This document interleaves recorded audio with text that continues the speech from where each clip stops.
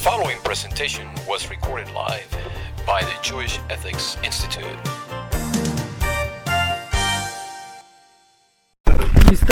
We started a topic which on the surface seems somewhat not exciting, but it actually is very exciting. So we were discussing some of the medical applications of Pidyon Haben, which is redeeming the firstborn, and how that applies. So what was amazing, for those of you who missed it. That's not transplant, that's tissue removal. A follow-up of tissue transplant. Yeah. Okay, yes, we're going to get there in a second. So one of the amazing things I found, and one of the amazing things that amazes me in general in my life, not much amazes me, but is that many times you'll find things in the Talmud which seems somewhat totally hypothetical and irrelevant, and sometimes even crazy too, that the rabbis thought of such cases. And lo and behold, when you modern technology, which there's no way they could have known that, or maybe they could have. It seems to have these Gemaras seem to have major ramifications for those things. So one of the things we mentioned was the question of if you have a uterine transplant, which is I don't think it's very common, but it has, you said the first one was in Saudi Arabia in the year 2000. Mm-hmm. So it was the first uterine transplant. So the question became... the first baby was born from uterine transplant a week ago. Yeah, they just announced it. Yeah. Look at that. See that? Wow. It's changing from last week's class. Cleveland Clinic. Yeah, it was Okay. just Is it a yesterday. sheep or human? On the news. Okay, so yes, so amazing technology. Yes, No, it's very apropos what you're talking about. See that? Look at that. I didn't even know. I didn't even know what it was talking about. But you did. Yes, maybe. You just hadn't seen it yet. Just like the sages in the Gemara. Yes, that's what I'm saying. Amazing.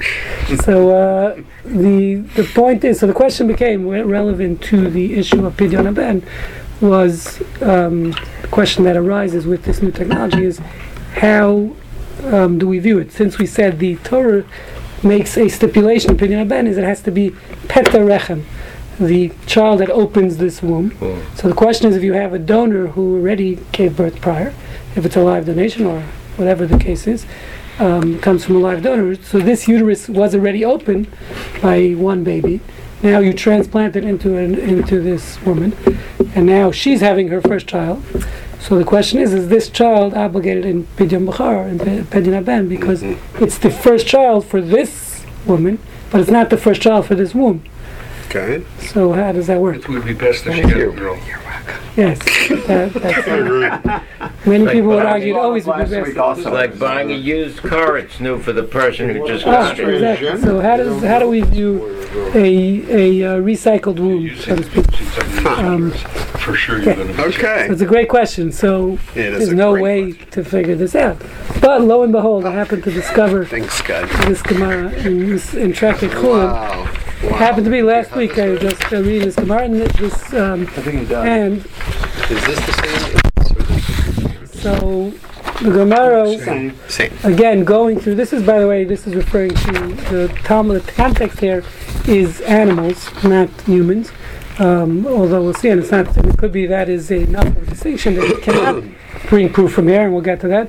But the Gemara here goes through some really wild cases, discussing again because animals also have the same biblical obligation. If your animal, your kosher animal, unless you own a donkey, which is also if you happen to own a donkey, you also have an obligation to redeem the firstborn male animal.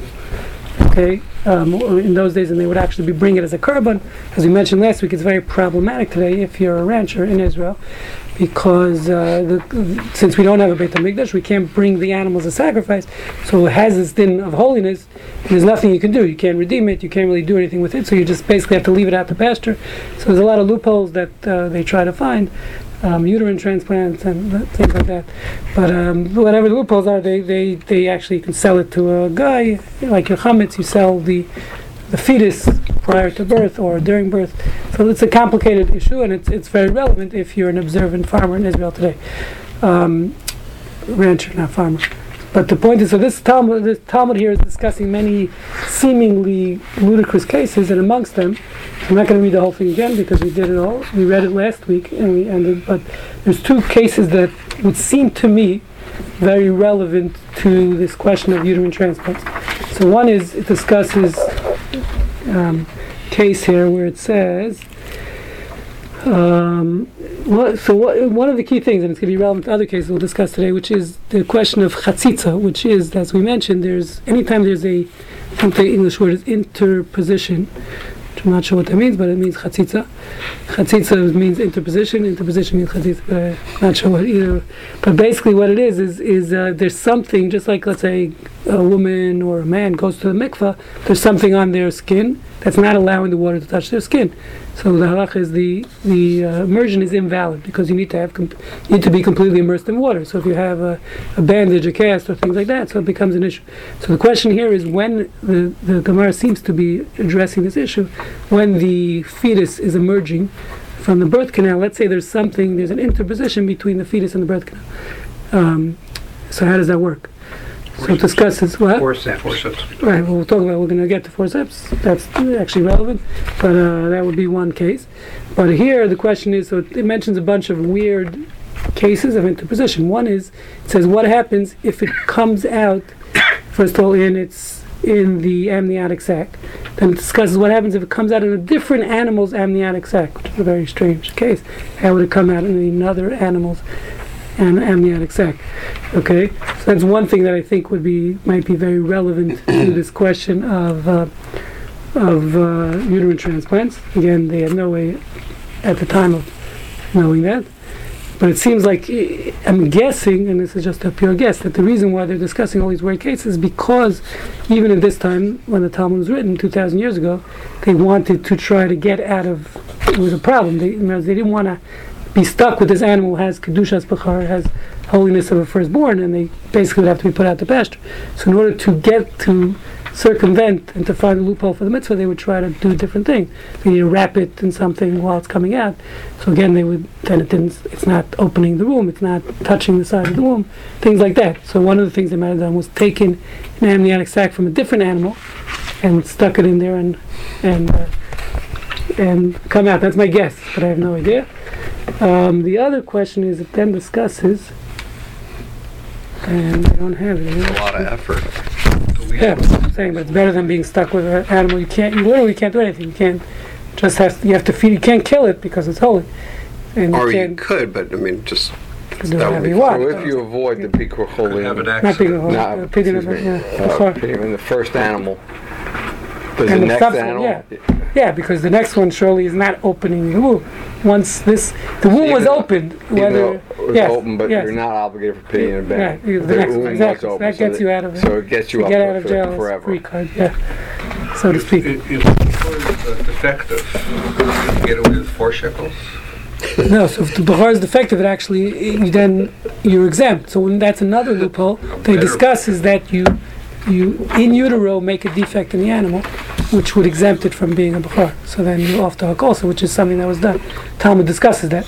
But it has to be in utero, because once it's born, damage the animal. Then in a little way, you make a cut on its lip, little things that would effectively that's really invalidate it from a carbon, but not damage it. So the logic is you don't put a bullet in wild there.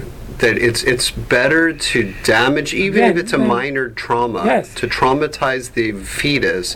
You're not traumatizing the fetus by making a cut on its lip. Come on. Then to worry about the punishment we're not talking about PETA here. of sacrificing the animal because it's a bechor.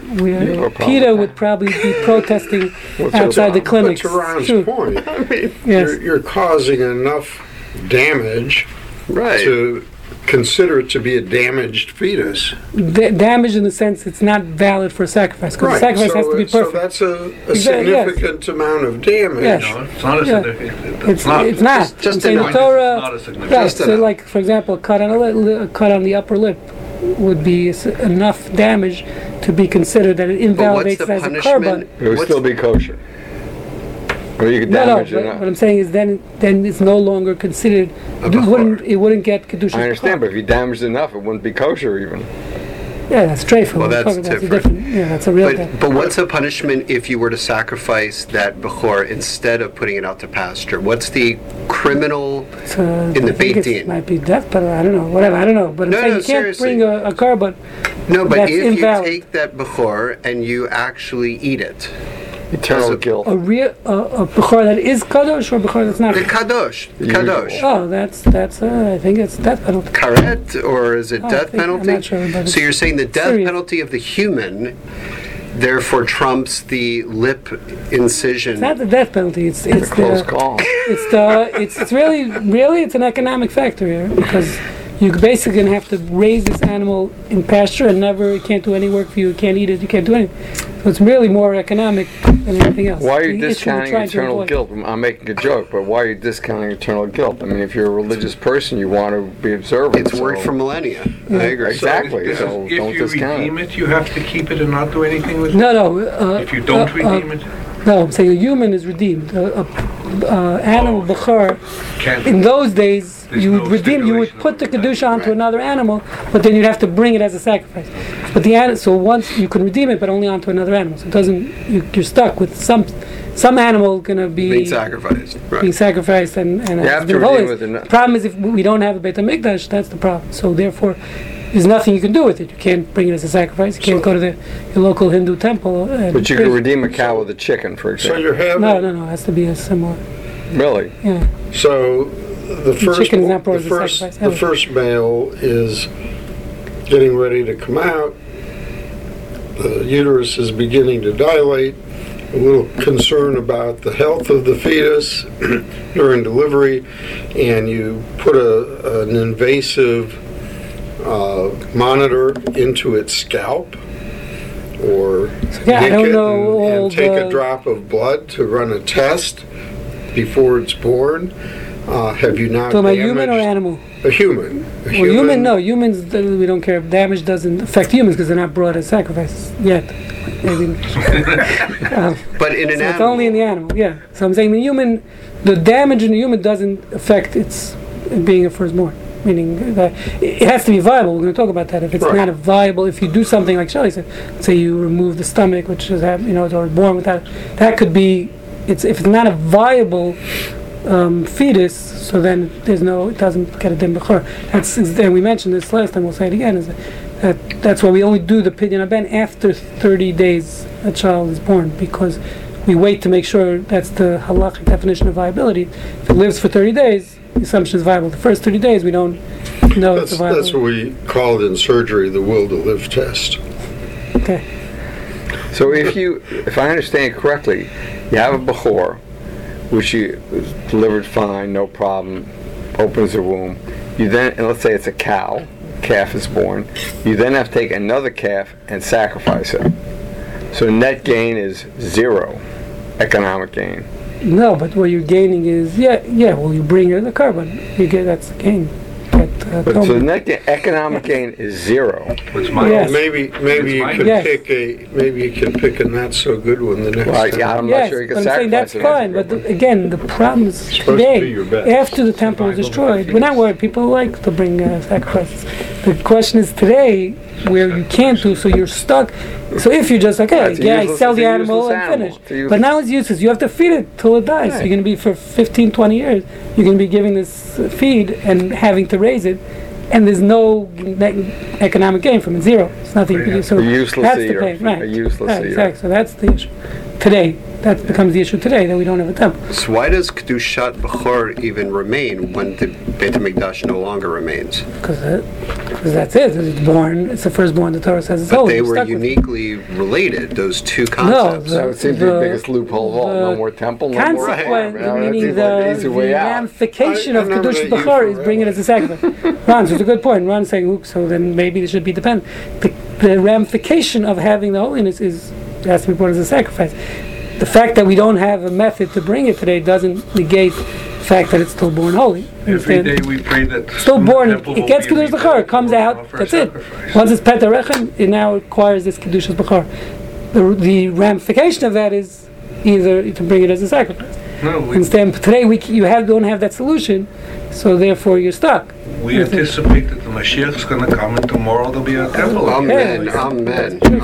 Just better keep the some say, by the way, if Cook says there will be no more animal sacrifices in the third temple. Boy, or those that say that was vegetarian. Yossi, just to be clear on this economic benefit, you're saying the problem only applies now because the animal becomes not only useless, it becomes a useless eater, but even back then, if you could find a loophole to make that firstborn cow not a bechor, you would have an economic gain because then you would not have. That's why. So I mean, so there's a lot of incentive to 100%. Get around the bechor. Yes, no question. A lot of economic incentive. If you're a farmer, all these cases. Exactly. Exactly. Now it's getting clear about it. You can't get over that, except they don't come to a conclusion. Okay, so now let's get back to uterine. You ready? You ready to learn about uterus? I missed that. Very relevant to. It's always about it. Okay, you're up. Awake today. I don't know why. Amazing. This is your. You're sleeping. Business. Okay, so there was two cases there that I think were relevant that the Talmud mentioned. So one of them, I'm sorry, I realized. Oh, it is on the bottom. I didn't look at the bottom. I have the next rest.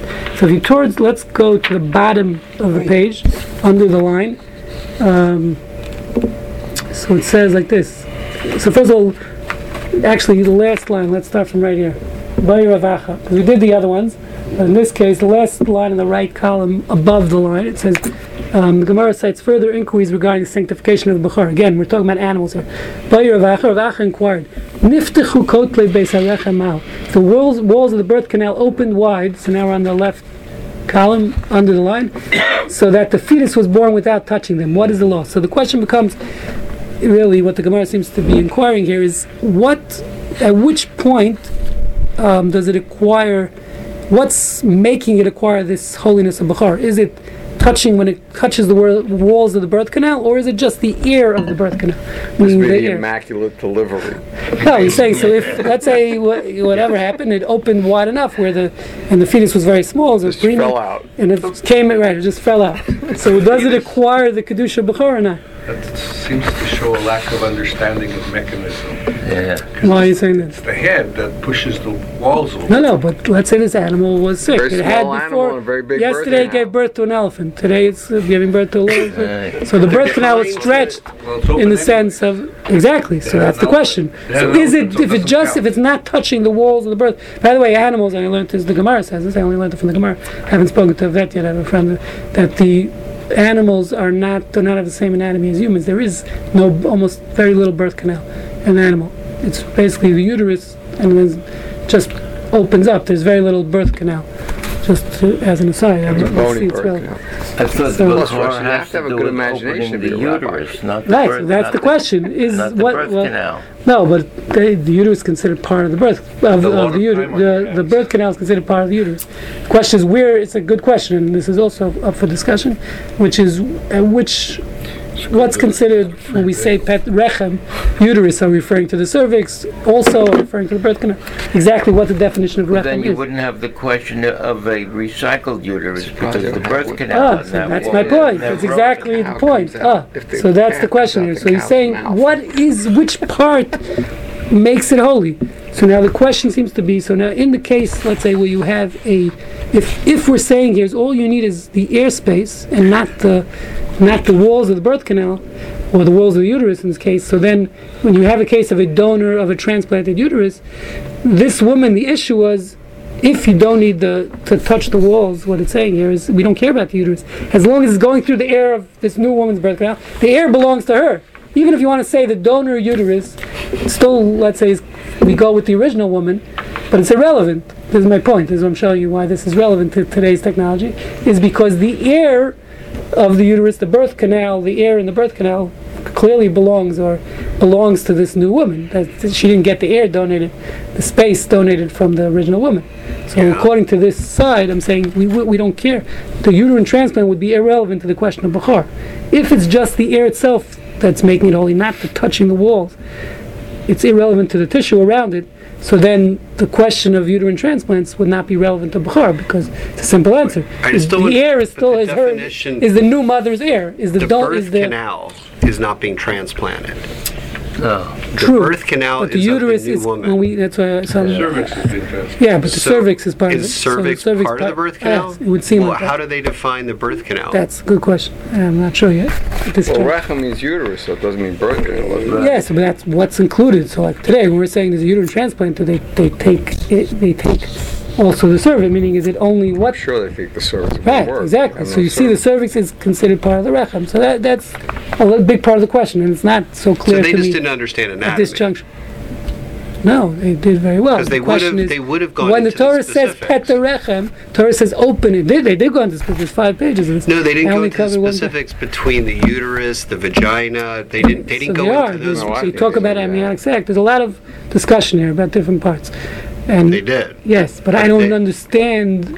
Those meaning it's not clear at the end exactly at which point. So they didn't know they didn't know anatomy. I don't understand. Don't blame it on them. Oh, I like to blame them. It's okay. Okay. Just gives a whole new meaning to the expression passing gas. So again, what I'm saying is, if you see the two sides of the Talmud here, Talmud says, do we say ma? What's the halacha in this case? Avir rechem mekadosh. Do we say the passing through the airspace of the birth canal is what sanctifies the fetus? Va'ika, and that you have in this case, even though it was wide open, or dilma nigias rechem mekadosh. It's the aspect of that it's touching the sides of the walls, the tissue of the walls. What I'm saying is, again, so this would be applicable maybe to the case of uterine transplant, because the air, if it's just about the air, so the air is irrelevant. What the first mother, the air is owned by the recipient. It's new air, so to speak. It's not the air that it's fresh air. Fresh air. Yeah. I mean, this is nonsense. Air? What are we talking about? What airspace? There is no airspace. Ron, let's be realistic here. Let's think about it. Think of the head coming through the basic question. Yeah. Totally enveloped and touching. Well, they would love to say no because they don't want to have to sacrifice the animal. In this case, they're not saying every case. They're saying in a specific case where, again, you have a preemie that's very small. Preemie could be very small. It's coming through the birth canal, but it's not touching the walls. That's possible. That means not touching the walls. Impossible in a human, maybe, but in a veterinarian. There's something that's going to touch the No, wall. I'm saying if an animal had, let's say, he was attacked by another animal, and that's what it's talking about. It says that. Where its birth canal was stretched very wide. How? By the weasel. By the weasel, right. He doesn't know the case of the weasel. Yeah, no, I read it above. Okay, so meaning if possibly, hypothetically, this would happen, again, Gemara talks about hypotheticals. That's exactly the point that I'm showing you, is that even though it might be not in your mind it's totally irrelevant, but we see the halachic concept is relevant today with new technology. That's my point. What I see is that they are looking for a beautiful loophole so they don't have to sacrifice their animal. Okay, that's beautiful. And I think there's nothing wrong with that. Yes. Yeah, it's great. So now the question is, but we see again that they're addressing a halachic concept which was irrelevant in their time. For 2,000 years they didn't have the technology. 2,000 years later we have technology where these halachic concepts are very relevant. That's an unbelievable thing. That's beautiful, because otherwise we would not have a source to decide the question of uterine transplant. The concept of using air space in a birth canal is like a funny concept. That's exactly my point. You're speaking to my point. No, that's exactly the point. That's exactly my point. They needed that for financial reasons. 1 second, let me explain. That's exactly my point. So they discussed something which was totally hypothetical in the time. It was relevant for that day. It's impossible to happen. No, for that day. It was an economic issue, and they found the loophole. Exactly. So now we see that their loophole could be used today in deciding halacha. But it's why is that an issue? It's not a modern concept of air, space, and a a what? Okay, exactly. How is that a loophole? I mean, it was for them. It was with the Talmud every day. I understand. The Talmud is speaking hypothetical cases. Many cases. As a matter of fact, the Rishonim, the early authorities, say on this Gemara, these cases never. One of these cases where it says it's the droishul kabal schar. It says it means that it's irrelevant. There are many times you find it in the Torah itself, such as the Soramora, Ben Soramora, where the Talmud says it never happened, never will. But we're discussing hypotheticals because the Torah doesn't only discuss. One second, I want to finish my point. Torah doesn't only discuss practical matters. The Torah also discusses hypotheticals because this is God's wisdom, and it could be totally never happened, never will. Now, my point is, so even though in those days this could have never happened, never will, as you just said, So clearly it wasn't for economic reasons because you just said it's impossible to happen, right? It was for economic reasons. I'm quoting you. You said it's impossible. Yep. But my point is, so now they ruled on an impossible case. It never happened. But now these concepts are relevant with new technology. That's my point. So to me, is an amazing thing. I'm not sure how they decided about whether air was good enough. They didn't decide. It's teiku. Teiku means they don't know. So they decided that they're not sure. So we don't know. How can we apply it if there's no answer? So that's a good question. We'll get to how halacha works when there's no good answer. Yes. Two things. First, the baby that was just born was the first American baby born from a uterine transplant. The first baby born from a uterine transplant was actually in Brazil last December. That's right. A little aside. Secondly, this issue Ron raised is a critical one. The secular bioethics is built almost entirely on the notion that antecedent ethical systems simply are not up to the job of dealing with contemporary technological issues. Okay. This is a refutation of that. Why? Because it's saying, based upon our system, Jewish system, of casuistic approach. Now, let's take a case. Can we find any law that applies to it and deal with it in modern technology, like the Time Runner respirator? It completely refutes the whole underpinnings of secular bioethics, which is that ancient systems, as it were, of medical ethics, aren't up to the task. After 3,000 years, since 1970s, they are not up to the task of dealing with complex technological issues. So it's not a trivial issue. I'm not sure it's a refutation, but I mean the point is that they were using a loophole that was relevant in their day to save their animals. If you believe 100%. Okay. Now, I agree with you. So now, let's say you're correct. I mean, I don't want to say I don't agree. I don't think they're not going to we believe, at least, maybe you don't, but we believe that when we view the sages of the Talmud, you're right, they're going to come, when it comes to economic reasons, they're going to try to come up with a solution, but the solution has to be within the confines of halacha. This is not Reform Judaism. Meaning we don't just wake up in the morning and say, okay, today we want to eat pork, so therefore we're going to say it's because of chicken. So 1 second. So there means within halachic definitions, they're saying that this is a solution. Now, was it relevant those days? Maybe yes, maybe not. Maybe it could happen. So now we're once they're establishing these principles, as Shelley's saying, we can now use this and apply it to current cases. The principles don't change.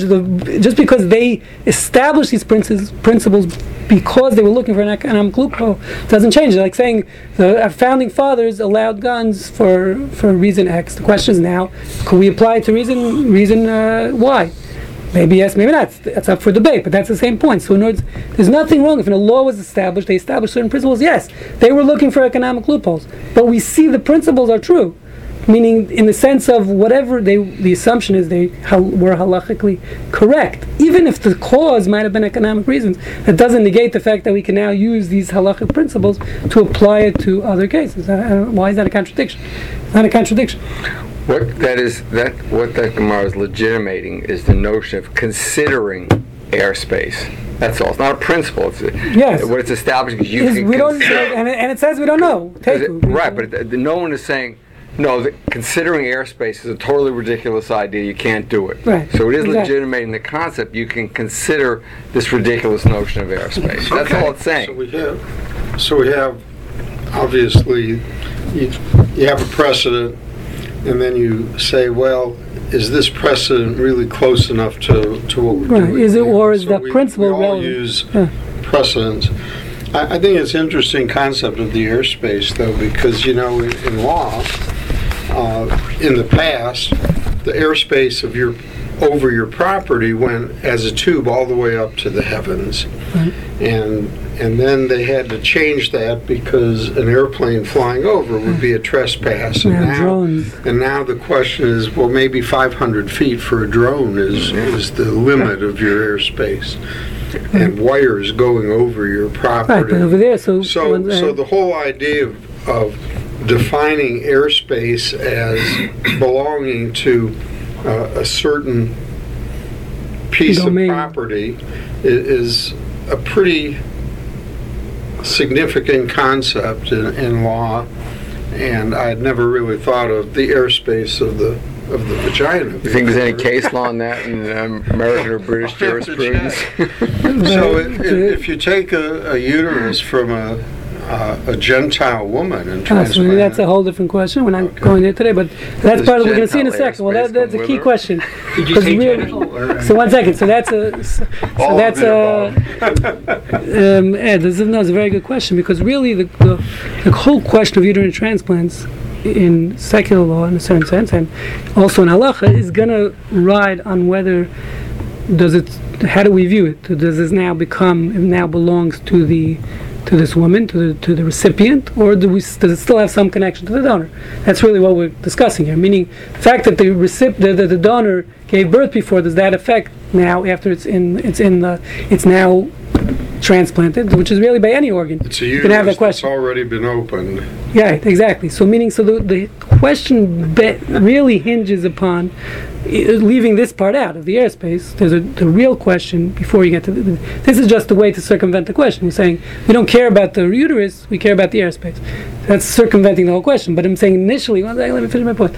Initially, the real question hinges upon anytime you have a donor transplantation, an organ transplantation, any organ or tissue in this case, not an organ. So the question is, does it have any connection to its original donor, or now once it's inserted into the part? It is an organ. The uterus is an organ. Well, he's saying it's tissue. No, I don't know. The circumcision is tissue. I'm not talking about circumcision. But the uterus is an organ. Oh, it is an organ. Okay. Yeah. So I thought you said tissue before. So the point being is, how do we view, does this organ that is now in this new recipient, do we view it as now it's completely his and in no relation to its prior donor, or not? So this is really the question here. Possession is 9/10 of the law. Okay, that's a good point. Or not. That's really what it hinges on. I want to show you this Gemara will also seemingly answer that question in a second. I don't know if this is relevant, but a uterine transplant is intended to be a rental. It's not like a kidney or a heart. They intend to take it out after you had the last baby you're going to have with. Yeah, because you're giving the drugs. Affects the idea of possession. We'll get there in a second. So it's a very good point. Shelley's pointing out that the way the uterus works today, the way the transplants so far, what they were doing is they take it out after birth, because they have to continue to give you the immunosuppressant drugs, which, in order that your body shouldn't reject the foreign organ, just like any transplantation. So that's dangerous. First of all, it's dangerous even for the fetus and for the woman, clearly. So they want to stop that. So once she has the baby, they then remove the uterus in order that they shouldn't have to continue giving her the immunosuppressant drug. So basically, that is relevant to this question. So it is relevant to this question because, again, since it's not permanent, so maybe even in a regular organ, Ed, so even if a regular organ, you might say now totally belongs to the recipient. But in this case, it's just a temporary thing for 9 months. It's not so temporary, whatever, 10 months, whatever it is. So the question again becomes, how do we view this recipient as that this is her part of her body now? It's like a pair of shoes, you use it and throw them away. So where you see this in the Gemara, so now the next, so I'm going to show you another case here, another hypothetical. Losing you. This section is... Do you want me to keep poking him? Yeah, please. So then discusses, let me just see. His disorder.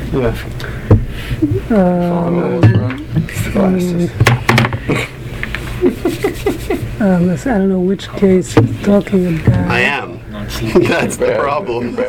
Okay, so I'm just going to read. So by the way, there's very little written on this, obviously, because it's very new technology. So there's no real response written on this. There was a response in 1907 about there was transplantation of ovaries, and they didn't understand the anatomy exactly. So some of them think it's uterus, and so there is discussion then from 1907. But so I'll read you. So this is an article by Eddie Rachman, your buddy, in summer of 2003, in uterine transplantation in the case of mistaken question, which is that case from 1907. You hear this? 1907, the year you were born. So it says like this. It says, I'm just going to read you. He says, first of all, he says what we're saying here. The Gemara in Chulin cites a hypothetical case where the birth canal is so wide that the fetus can exit without direct physical contact with the uterine or vaginal walls. Is the airspace of the uterus sufficient to generate the status of Bechor? Gemara asks, or is direct physical contact with the uterine wall required? So he says, so now the Gemara says, we're not sure. Gemara doesn't answer the question. So it says the Rambam maintains that the fetus in this case would be a questionable bechor. It means it's suffix. Now, this is what's good to know is normally when you have a doubt, suffix means a doubt. So if you have a doubt in halacha, so if it's a biblical law, we always go and stringent about it. But this, as we mentioned last week, a bechor is relevant, is a economic issue. Forget about the animal. We're talking about in a regular, let's say, human bechor. So it's a business transaction between the father and the Kohen. Technically, the Kohen, the Torah says, Kohen, the child belongs to the Kohen. The father has to go and buy it off the Kohen, as we saw the video last week of the ceremony. That's all it is. It's an economic transaction. So the halach is when it comes to money, in order, if you want your money, in this case, the Kohen wants his money, he has to prove. If it's a doubt whether I owe you money, in halacha, the halacha is that you don't give the money. If I want to take money out of you, you have to prove that I owe you the money. If there's a doubt to whether you owe me the money, you're off the hook. So therefore, he says in this case, since it's a doubt, so you would not do pidyon abed in the case of uterine transplant. The other Gemara, as we mentioned last week, he says in the Talmudic hypothetical, the uteri of two animals are adjacent to each other, and the fetus moves from one uterus to the second before being born, which, as he said, is also totally ludicrous. But again, they foresaw 2,000 years ago that this would be relevant in the year 2000. Rachel. Okay, that's a good question. The Gemara wants to know whose bechor the fetus is. Okay, so the question is how would you apply that? That also seems to be very relevant to the case of a uterine transplant, and I'm not sure how to apply it. The last thing is these all sound like great wives' tales that the farmers or the cattle ranchers would talk about at night over the fire and say, "Oh my God, I saw this baby but again, born," that doesn't negate the psak halacha that was said about those crazy hypotheticals. They just waxed poetic, and they just were able to save all their animals. One second again. First of all, you're wrong because teiku means they weren't able to save their animals. They were. Sure. If it's teiku, then it's safek. Then it's not a problem. The Rambam says that. First, the Rambam says that about. But we're talking about applying it to humans, so there's no economic factor. The Rambam is saying it about humans. In these cases. Understand. That's a major jump. But yes. Furthermore, okay. So that's. I'm just trying to show you one other case here. Was it after they drank whiskey? So interestingly enough, Steinberg, yes. Is there a question? Who was the mother? I mean, is the case kind of like surrogacy? That's this whole article about it. It's mostly bechor is just one paragraph. The whole question of uterine transplant again becomes who's the mother. That's the maternal identity. Is it the last mother? And that depends on the question we just mentioned, which is once you transplant the organ, do you automatically assume it now is part and parcel of this woman's body? Which is the way Steinberg, so Steinberg has his new 5-volume book. He has a section on pidyon abed, and he has one line on uterine transplants, and he doesn't quote Eddie Rackman. I guess he didn't see this article, or it wasn't up to par for him. But is there any statement that getting a uterine transplant is too dangerous and no one should do that anyway? Yeah, he discusses it very at length here because the question is similar to what we allow danger for the sake of healing. Right. The question is having a child considered healing? So emotionally, psychologically, he discusses that at length. That's an excellent question, just like we discussed by cosmetic surgery. So we don't allow you to do surgery just for cosmetic reasons. Except, but they say there, if there's a great psychological need, the woman can't get a date. Marriage or something. She can't get a date or something like that, then we allow it. So here the question is a similar question, meaning is the ability to have children, meaning first of all, there's other options. You can do tri-IVF. Right. You don't have to endanger your life and have a uterine transplant because they give you these immunosuppressive drugs. So he discusses that at length. Surrogacy, IVF. Surrogacy. Yeah, I'm saying the surrogacy. There are other options today to override the emotion. Okay, but that's not as dangerous. Right? It's not so dangerous to fall asleep. In the secular bioethical world, it's also considered, and many people make the argument it's too dangerous procedure. It sounds ridiculous. It's not. Let's ask. We'll ask. Okay. Totally. Well, if you choose surrogacy, and you have a Gentile woman carrying your baby, and the baby is a firstborn male that she delivers, needs to be converted. I mean, it's not Jewish. There's no. If the father's not Jewish, it's still pidyon abed. No, I'm just saying if the father, it's not a father. That case is not considered. No, There's a father and there's a mother. They're both No, Jewish. I'm talking about genetic. There's a genetic father and a genetic mother that are both Jewish, and the embryo is transferred to a surrogate who is not Jewish. And the surrogate has a male. Not Jewish. So the point is, in that case, where the mother, meaning not the mother, the surrogate, her womb is opening. I don't. It's a good question. I we can't talked imagine. about this before. About Pidyon and Ben. For sure, they're not even Jewish. No, it's not for sure. It's a question: is if the genetic mother is Jewish, the genetic mother is Jewish, and the surrogate is not. So it's questionable. It's a tekel, and therefore we're not today. We consider. Wait, you're saying for sure they are Jewish? You're just saying it's a safek for the Bechor? No, I'm saying it's a safek if they're Jewish or not. In that case. I thought there was not even a question. No. Some say it's the woman who gives birth.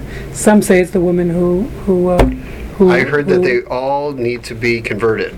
Is that not true?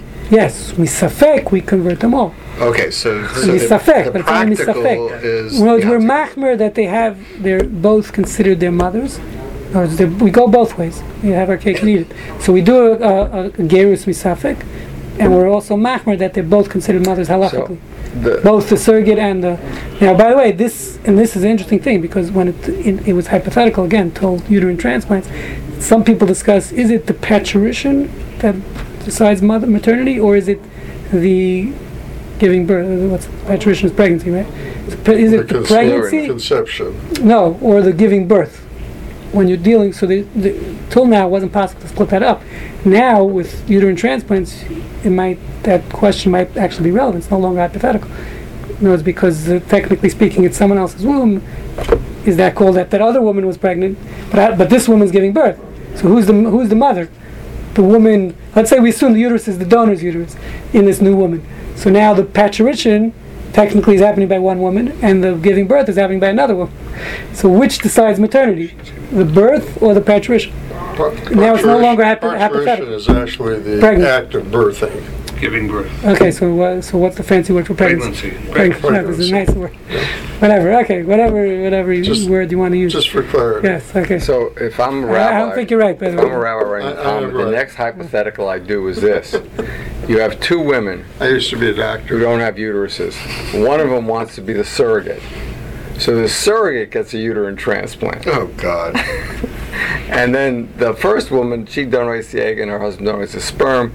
It's put into the uterus, which has been transplanted from a third party into the surrogate. Well, let's even complicate it more. Is to say that some other guy has to donate the sperm as the mom's or the There's a more common issue. Yes, that's, by the way, there is another question. If you say, by the way, in that response written in 1907, I just want to point out, they discussed there, is having relations with this woman considered infidelity? If she was married, the donor of the ovary, and now this man is having relations with this woman who donated the ovary, who was married, is that considered infidelity? Is that considered Eish Tish? So it is relevant. Because so they discussed there, depending on which part, and that's where the anatomy is very important, meaning if the cervix was done, meaning, because if, what they say is if the external genitalia was also transplanted, so that could be a problem. If it was only internal, and when you're having relations, you're not going near let's say it was just the ovary, you're not touching the ovary, so then it's irrelevant. But if it was the complete external genitalia was transplanted, which today you have, seems like it's not so uncommon. So then you have a question of Eish Tish. It could be a problem of mamzer, etc. So this was 1907. This is a more common problem. If a woman has the lining of her cervix removed because of HPV, then she gets pregnant and has a baby. So the baby, in theory, the lining of the uterus the cervix is gone. Yes. Is the baby still a bachor? So that's the end of the comment. That's the question. Discusses that exact case. Unbelievable. They foresaw that you can ask this question in 2019. It says on the bottom, if the walls of the birth canal were torn off. Look at the bottom of the left column. It says the bottom paragraph. It says, rather we inquire as follows: Necro before that, where the walls of the birth canal were torn off. It discusses that case. So is that a problem or not? Well, this is just the line. Oh, it gets to everything's in it. I'm telling you, it's all here, baby. everything. Okay, so I just wanted, so Steinberg writes here in his, in just a one-liner he throws in here, and maybe, so if I could find it, about uterine transplants in the law of Bechor. This is so clever to get around the law.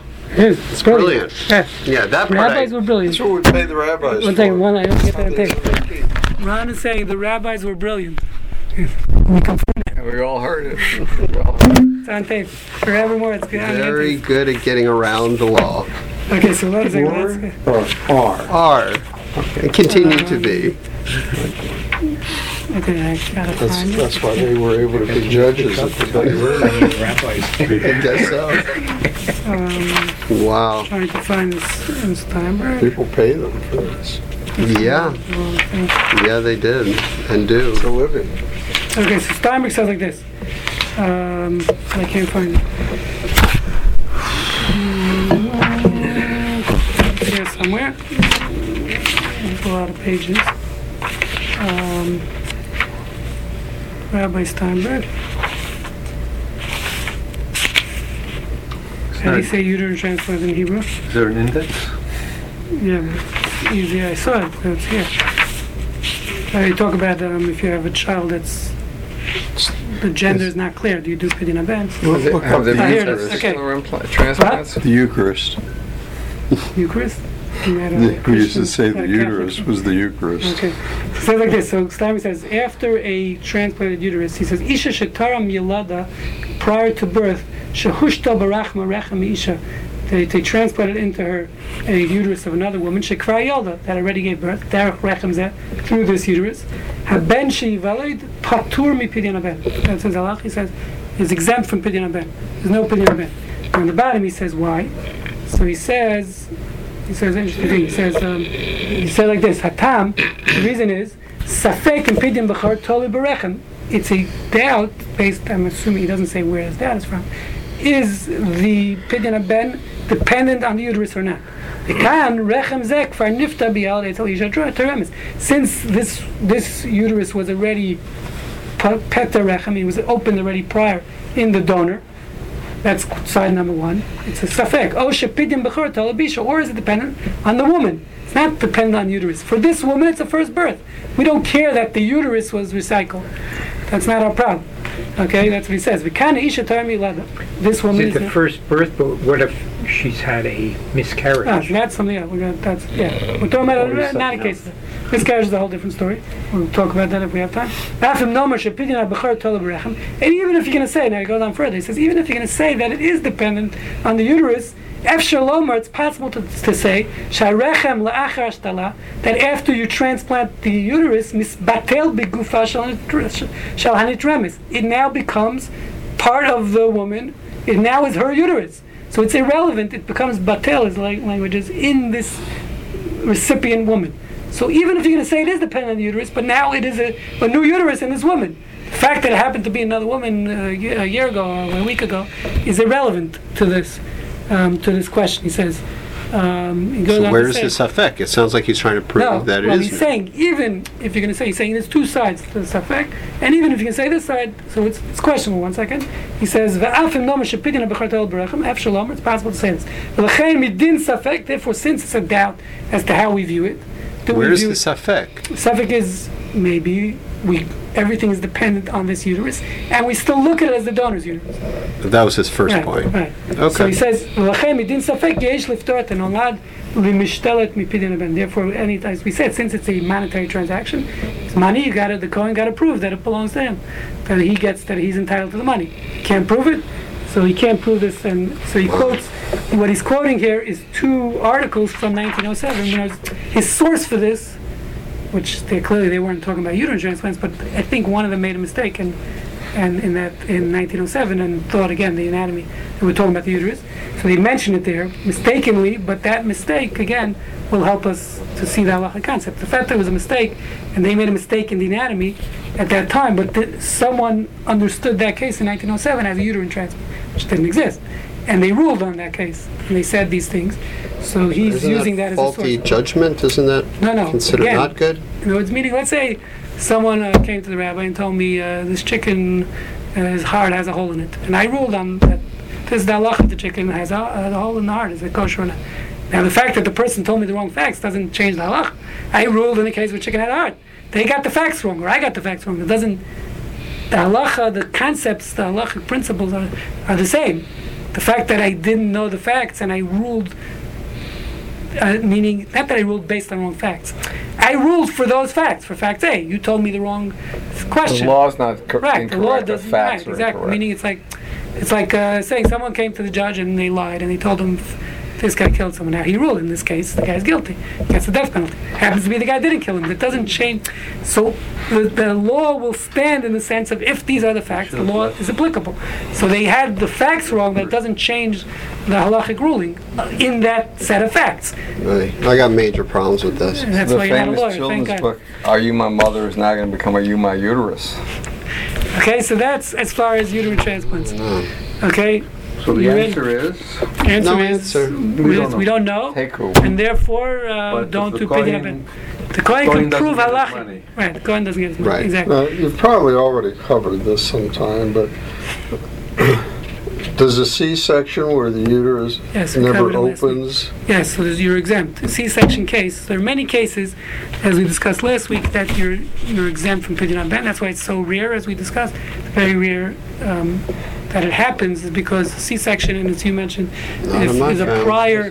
Since the Torah says it has to open the womb, C-section is considered opening the womb. So D&C where you dilate it. So he discusses there. For example, many others. I'll just mention some other cases. He mentioned a miscarriage. So by the way, the law of the miscarriage. Listen. The law of the miscarriage is that if, depending on the stage of the miscarriage, so there's no exact cutoff. And it sounds gory, meaning the doctor has to ascertain whether there's a form. The halacha is if the miscarried fetus has a form to it already, which again, there's not an exact date to that. Usually, everyone agrees prior to 40 days it's nothing. That wouldn't exempt you from a subsequent birth pidyon ben. But let's say let's say it was 50 days. Right, 54. So depending on if there was bones and whatever, so it has to be ascertained. But the doctor decides. And the doctor is the one supposed to check, and based on that, can decide whether. Well, that's because at 40 days it will have form, and if it doesn't have form, then it's not a normal fetus. No, form means it has to have bones. I think. That's all present at 40 days. It's not. 40 days is just started. It's just the beginning. Present. It's there. Not according to the rabbis. Professor Steinberg says But if it isn't there, then it's clearly not. Today we can ascertain with a sonogram. You don't need you could ascertain prior to birth with a sonogram. So, for example, another example, and abortions also would be the same thing. At which stage was it aborted? That would decide was a pidyon ben. I had a case. I don't know if I mentioned last week. A Russian adult who had come from Russia. His father wasn't Jewish, actually. He was an exchange student in Princeton, and I was studying with him when I was in rabbinical school. And we met him in the restaurant in Israel. He was the security guy. Remember that story? Great story. Anyway, so this guy was an exchange student. He was 24 years old, Russian, and he decided he wants to stop wearing tefillin. So we got him tefillin. Long story short, he got an old pair of tefillin. So I said we need to check it because the chance is not kosher. So of course checked it and it wasn't kosher. It's tefillin. So he wanted to study the part of the tefillin that had a problem with it. So if it happens to be there's 4 chapters, 4 paragraphs in the tefillin. 2 of them are about pidyon ben, whatever reason. 2 of them mention pidyon ben. So it happens to be we started reading the part that was problem, and it's pidyon ben. He said, "Well, I never heard of this. I'm a bechor. He's the only child. His father wasn't Jewish, but that doesn't negate. So now the obligation's on him as an adult to redeem himself." So the problem is he was Russian, and his mother's in Russia. In Russia, they have many abortions. Most people only have 1 child. So he had to call his mother to find out if she ever had an abortion. It was a little awkward. But at the end of the day, so we did the pidyon ben in Princeton. They hung up a sign, free food. We had 80 students showed up, and it was a big party. And he spoke. It was beautiful. He spoke at this pidyon ben. He said he was comparing. He had a circumcision in the underground in Russia when it was illegal. He said he was an adult. He decided at 18 he wants to be circumcised. No anesthesia. He described the scene. He's talking at this pidyon ben. Everyone was crying. It wasn't a dry eye in the room. He said they laid me down. They took me into a cellar. laid me down in the basement, no anesthesia. They gave me a little vodka, smeared a little vodka on the schmeckel. And he said it was, and they cleaned up the blood, and we had some more vodka, and then that was it. He says, look at this, comparing, he's contrasting the Pidyon Ben to his hopefully he was having more fun. Hopefully he was having more fun at the Pidyon Ben. Long story short, I lost touch with the guy, and it's like 10, 15 years later, I'm on a trip in Israel with Shelley and Linda, and it was the Wexner group. You were there too, but you didn't come to that night. To the restaurant. You were there on the Wexner trip with Shelley? Same time, with Audrey and Bradley. Yeah. So this is 20 years later, 15 years later, not 20. Around 15 years after I lost touch with him, we were going, it was right after there was a bunch of bombings in Israel, I don't know what year it is, so they had security guards out at all the restaurants, and walking up I come to this restaurant with Shelley and Linda, I don't remember who else was there, and the security guard all of a sudden sees me, and he comes running down the steps, like almost tackles me, and it was this guy, he made Aliyah, he lives in Israel. Was he a Princeton graduate? Yeah, he's sociology, don't push it. Oh, okay. It doesn't count. So he's a security guard in Israel. If you have a degree in sociology in Israel, you become a security guard. So, it was a little embarrassing when you asked him to show me a schmeckel. I mean, it was very embarrassing. Anyway, the guy is currently living in Israel. He's religious, amazing story. So that's my Pidyon Ben story.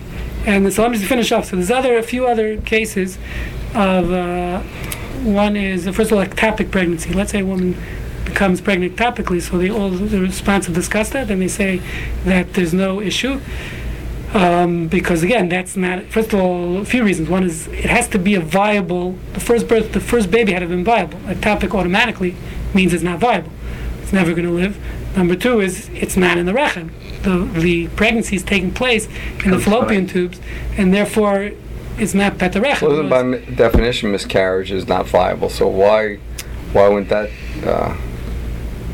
No, but I'm saying it was petar. In this case, I'm saying miscarriage. Initially, it could have been a viable child. It ended up miscarrying, but so it opened the womb at the stage where it was already formed. That means the child. We know clearly it's not viable. Yes, but the viability itself is not. But here, from the beginning, this was never going to be a viable birth. Once it's taking place in the fallopian tubes, it's ectopic. It can never be a viable birth. So it has to have been viable at some point. It had to have been a viable pregnancy at some point. Yeah, right. And the other thing is that, as we're saying, it's not even near. It's nothing to do with the womb. Torah says if something else opened the womb, if there was a prior opening to the womb. In this case, ectopic, they do surgery, they take it out from the fallopian tube. So that's discussed. So the last question is going to get back. Suppose you have a test like a hysterosalpingogram, or just a hysterogram where they inject some dye into your womb opening. That doesn't open it enough. Yeah, that's not. And there's air around it. It's not a fetus. Air. Your doctor mechanically dilates the cervix. Yeah, that's nothing. We're talking about it's opened by birth. Right, it's be opened by birth. And what about in utero surgery? So why would that? So why would that be a problem? The child hasn't. Right, so that's fine. There is an issue there, which is again. If the child, they discussed that, if the child is a treifa to begin with, meaning it's originally not going to be viable, we know that initially, so that could be exempted. Why? If you fix it. So that's a good question, which gets to the question I want to address quickly. Two other questions I need to address before we run out of time, which is, one is incubators. What happens if you have preemie? At technical nodes, again, we wait the 30 days for the Pidyon Ben because the assumption is we have to do it on a viable child that we know is going to live. And halachically, today might be different, but halachically, we wait until after 30 days, the child is not considered viable. So the question becomes, what happens if you have a preemie who's born and it's only be viable, it stays in the incubator? So do you do the Pidyon Ben 30 days from birth or 30 days after it gets out of the incubator? How do we view the incubator? As we call it, is it a womb with a view? Or is it is the incubator an extension of the mother?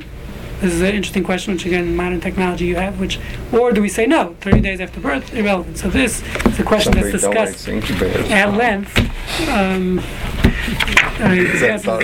Here. Meaning, because again, this is another typical case where the technology totally changed, in a sense, not changed halacha, because halacha never changes, but it moved the goalposts. Meaning, because in times of the Talmud, if you had, let's say, a 7-month baby, it surely was not viable. Now we keep on moving the goalposts, current medical technology, where I think, I don't know where they're holding, look it up. It's like 5.5 months. Weeks, I'm saying it's like crazy. Now you can have a viable baby technically after 23 weeks. So the Talmud in those days, obviously that could never have happened. So the assumption is if a child's born at that stage, no opinion of bed, nothing's done. Now that we have incubators and we have all this technology, so the question becomes, did the halacha change? And the answer is yes, the halacha changed, because again, it's not the halacha changing, it's the technology is moving the goalposts. So the definition of viability is what's changing. So with new medical technology, so now reinterpretation. No, it's not reinterpretation. Interpretation stays the same. It's about the only opinion ban can only be done on a viable child. So the Gemara says 7-monther is never viable in those days. Now that we move the goalposts to much further back, and even a 7-month, even a 6-month, 5-monther, so therefore the halach is there's a new definition of viability. The halacha says it has to be viable. So now if we move the goalposts and now it's viable much earlier, so then the halacha will change. But again, it's not the halacha principle is the same. It's about viability. The question is what's considered viability. So that keeps on changing. Science keeps on changing that as we go along. So now so when do we do the Pidyon Ben? From 30 days after it comes out of the incubator or not? So he discusses it here. The answer is Safek. No. Well, it's always a Safek. It's always 3 opinions. But for some reason I can't. I thought I marked it here. Oh, here we go. Yes, it says like this. Leads to another question, leads to another question.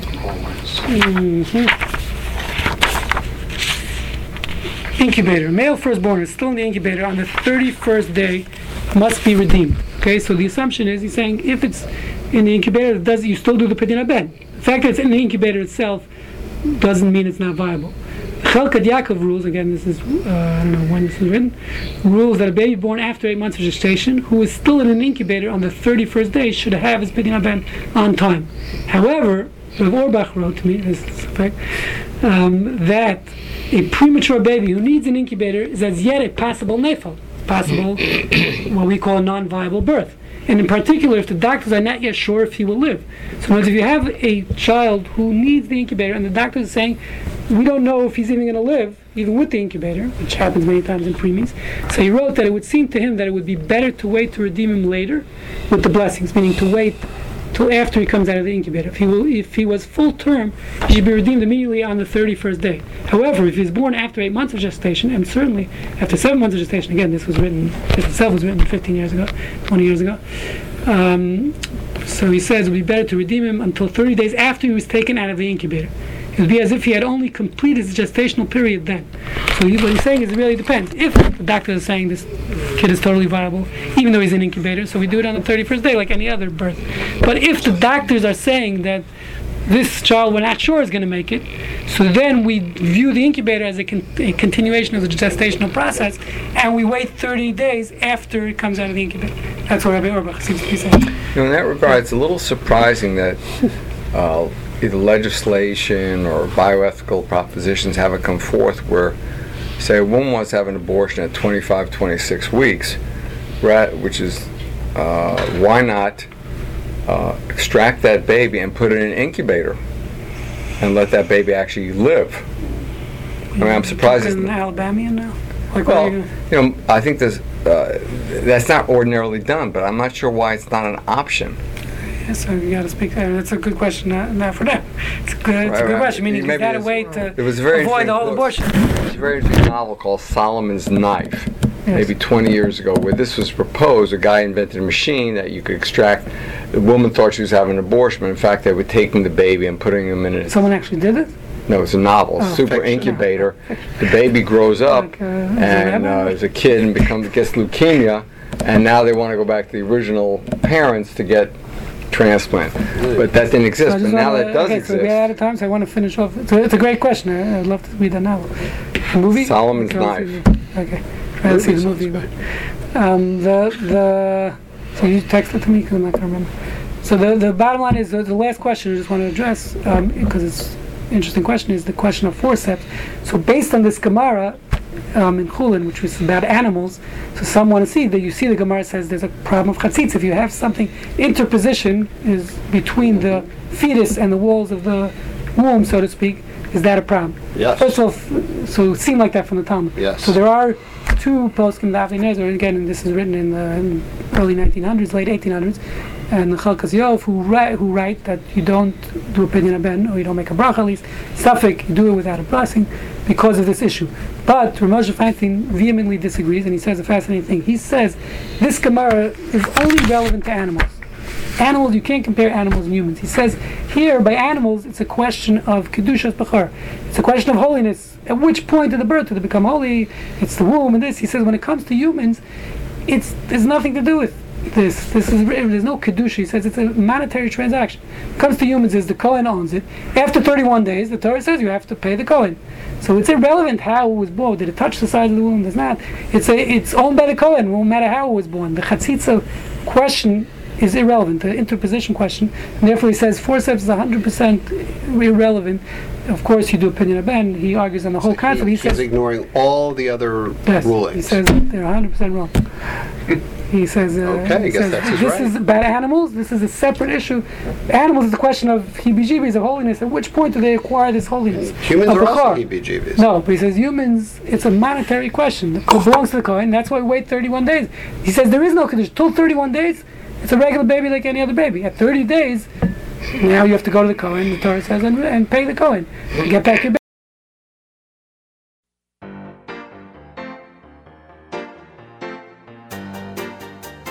You have been listening to the MP3 project from the Jewish Ethic Institute. For a complete selection of our lectures, please visit our website at j-ethics.org. Shalom.